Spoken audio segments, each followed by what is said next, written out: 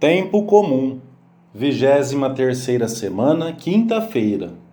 O mérito das boas obras. Primeira meditação. A recompensa sobrenatural das boas obras. O Senhor fala-nos muitas vezes do mérito que tem até a menor das nossas obras, se as realizamos por Ele. Nem sequer um copo de água oferecido por Ele ficará sem recompensa. Se formos fiéis a Cristo, encontraremos um tesouro acumulado no céu por uma vida oferecida dia a dia ao Senhor. A vida é o tempo para merecer, pois no céu já não se merece, mas usufrui-se da recompensa. Também não se adquirem méritos no purgatório, onde as almas se purificam das sequelas deixadas pelos seus pecados. Este é o único tempo para merecer os dias que nos restam aqui na terra. No Evangelho da missa de hoje, o Senhor ensina-nos que para obter essa recompensa sobrenatural, as obras do cristão devem ser superiores às dos pagãos. Se amardes os que vos amam, que recompensa tereis? Porque os pecadores também amam os que os amam. E se fizerdes bem aos que vo-lo fazem, que recompensa tereis? Também os pecadores fazem o mesmo. A caridade deve abarcar todos os homens, sem limite algum. Não deve restringir-se aos que nos fazem bem, aos que nos ajudam ou se comportam corretamente conosco, porque para isso não seria necessária a ajuda da graça. Também os pagãos amam aqueles que os amam. O mesmo acontece com as boas obras do cristão. Não devem ser apenas humanamente boas e exemplares, mas generosas na sua raiz, por amor de Deus e, portanto, sobrenaturalmente meritórias.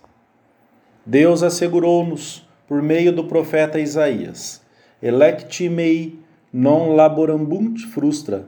Os meus escolhidos não trabalharão nunca em vão, pois nem a mais pequena obra feita por Deus ficará sem fruto. Veremos muitos desses frutos já aqui na terra. Outros, talvez, a maior parte, quando nos encontrarmos na presença de Deus no céu. São Paulo recorda aos primeiros cristãos que cada um receberá a sua recompensa conforme o seu trabalho. E insiste, cada um receberá a recompensa devida às boas ou más ações que tiver praticado enquanto estava revestido do seu corpo. Este é o tempo de merecer. As vossas boas obras devem ser os vossos investimentos, dos quais um dia recebereis lucros consideráveis. Ensina Santo Inácio de Antioquia. Segunda meditação. Os méritos de Cristo e de Maria. Electi mei non laborambut frustra. As obras de cada dia, o trabalho, os pequenos serviços que prestamos aos outros, as alegrias, o descanso, a dor e a fadiga, aceitos com garbo e oferecidos a Deus, podem ser meritórias pelos infinitos méritos que Cristo nos alcançou na sua vida terrena, pois da sua plenitude recebemos graça sobre graça. A uns dons acrescentam-se outros, numa progressão sem fim, pois todos brotam da única fonte que é Cristo, cuja plenitude de graça não se esgota nunca. Ele não tem o dom recebido por participação, mas é a própria fonte, a própria raiz de todos os bens. A vida, a luz, a verdade, e não retém em si mesmo as riquezas dos seus bens, antes os entrega a todos os outros.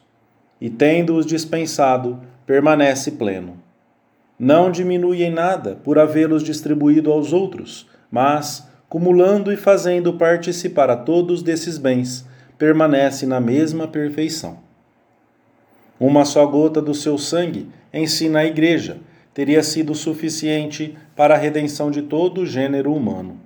São Tomás exprimiu no hino eucarístico Adoro te devote, pie pelicane, Iesu Domini, mei mundum munda tuo sanguine.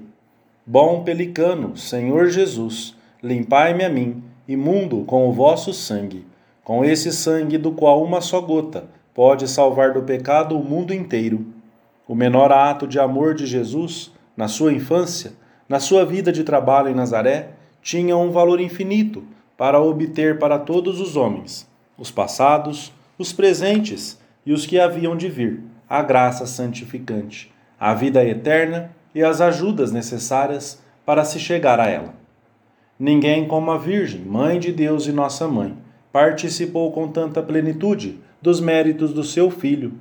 Pela sua impecabilidade, os seus méritos foram maiores, até mais estritamente meritórios, que os de todas as demais crianças, porque, estando imune das concupiscências e de outros entraves, a sua liberdade era maior, e a liberdade é o princípio radical do mérito.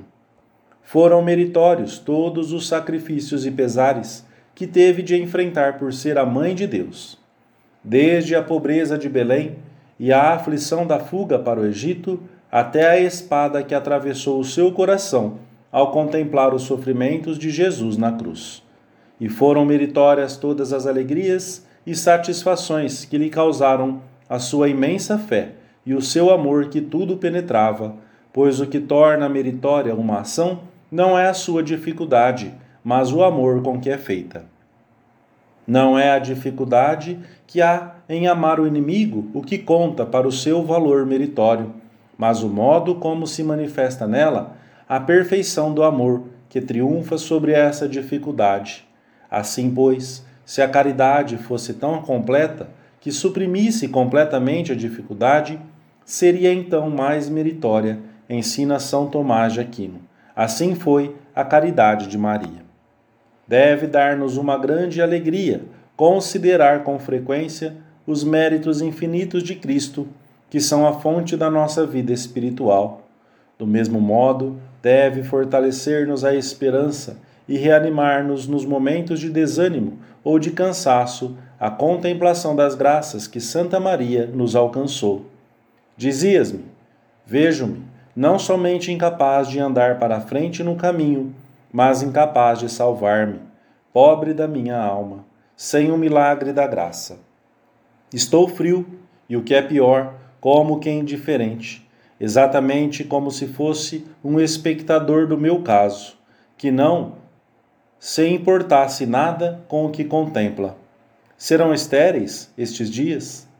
E, no entanto, a minha mãe é minha mãe, e Jesus é, atrevo-me, o meu Jesus, e a almas santas, agora mesmo, pedindo por mim. Continua a andar pela mão da tua mãe, repliquei-te, e atreve-te a dizer a Jesus que é teu. Pela sua bondade, ele porá luzes claras na tua alma. Terceira meditação: oferecer a Deus a nossa vida corrente, merecer em bem dos demais. Electi mei non laborambunt frustra. O mérito é o direito à recompensa pelas obras que realizamos, e todas as nossas obras podem ser meritórias, de tal modo que convertamos a vida num tempo de merecimento.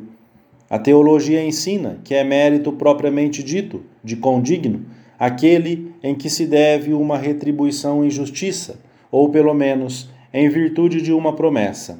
Assim, na ordem natural, o trabalhador merece o seu salário. Existe também outro mérito, que costuma ser chamado de conveniência, de congruo, em que se deve uma recompensa, não por estrita justiça, nem como consequência de uma promessa, mas por uma razão de amizade, de estima, de liberalidade. Assim, na ordem natural, o soldado que se distinguiu numa batalha pelo seu valor merece, de congruo, ser condecorado.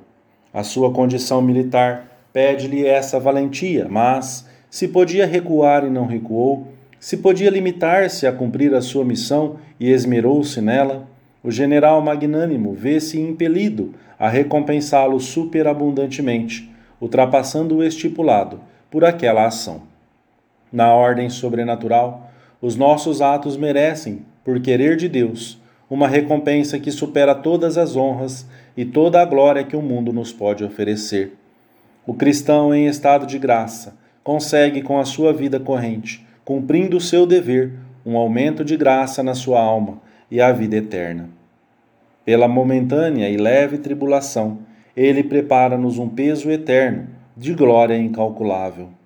Cada dia, as obras são meritórias se as realizamos bem e com retidão de intenção.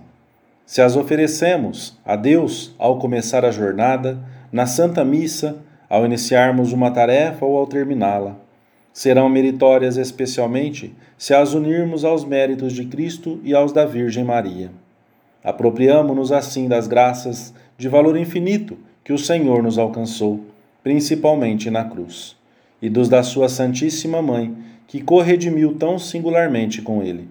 O nosso Pai Deus vê então essas ações revestidas de um caráter infinito e inteiramente novo. Tornamo-nos solidários com os méritos de Cristo. Conscientes desta realidade sobrenatural, procuramos oferecer tudo ao Senhor, tanto as ações corriqueiras de cada dia, como as circunstâncias que saem da normalidade, uma doença grave, a perseguição, a calúnia. Nestes casos, devemos recordar-nos especialmente do que líamos ontem no Evangelho da Missa. Alegrai-vos naquele dia e regozijai-vos, pois será grande a vossa recompensa no céu. São ocasiões para amar mais a Deus, para nos unirmos mais a Ele. Ajudar-nos-á também a realizar com perfeição as nossas tarefas, o sabermos que, por mérito de conveniência, baseado na amizade com o Senhor, com essas obras feitas em graça de Deus, por amor, com perfeição, podemos merecer a conversão de um filho, de um irmão, de um amigo. Assim fizeram os santos. Não são motivos que nos incitam a procurar o rosto de Deus, a glória de Deus, em cada uma das nossas ações? Dedicaremos todos os afãs da nossa vida, grandes e pequenos, à honra de Deus Pai, de Deus Filho, de Deus Espírito Santo. Lembro-me com emoção do trabalho daqueles universitários brilhantes, 2 engenheiros e 2 arquitetos, ocupados com muito gosto na instalação material de uma residência de estudantes. Mal acabaram de colocar o quadro negro numa sala de aula, a primeira coisa que os 4 artistas escreveram foi: De hominis gloria, toda a glória para Deus. Sei que te encantou, Jesus. Amém.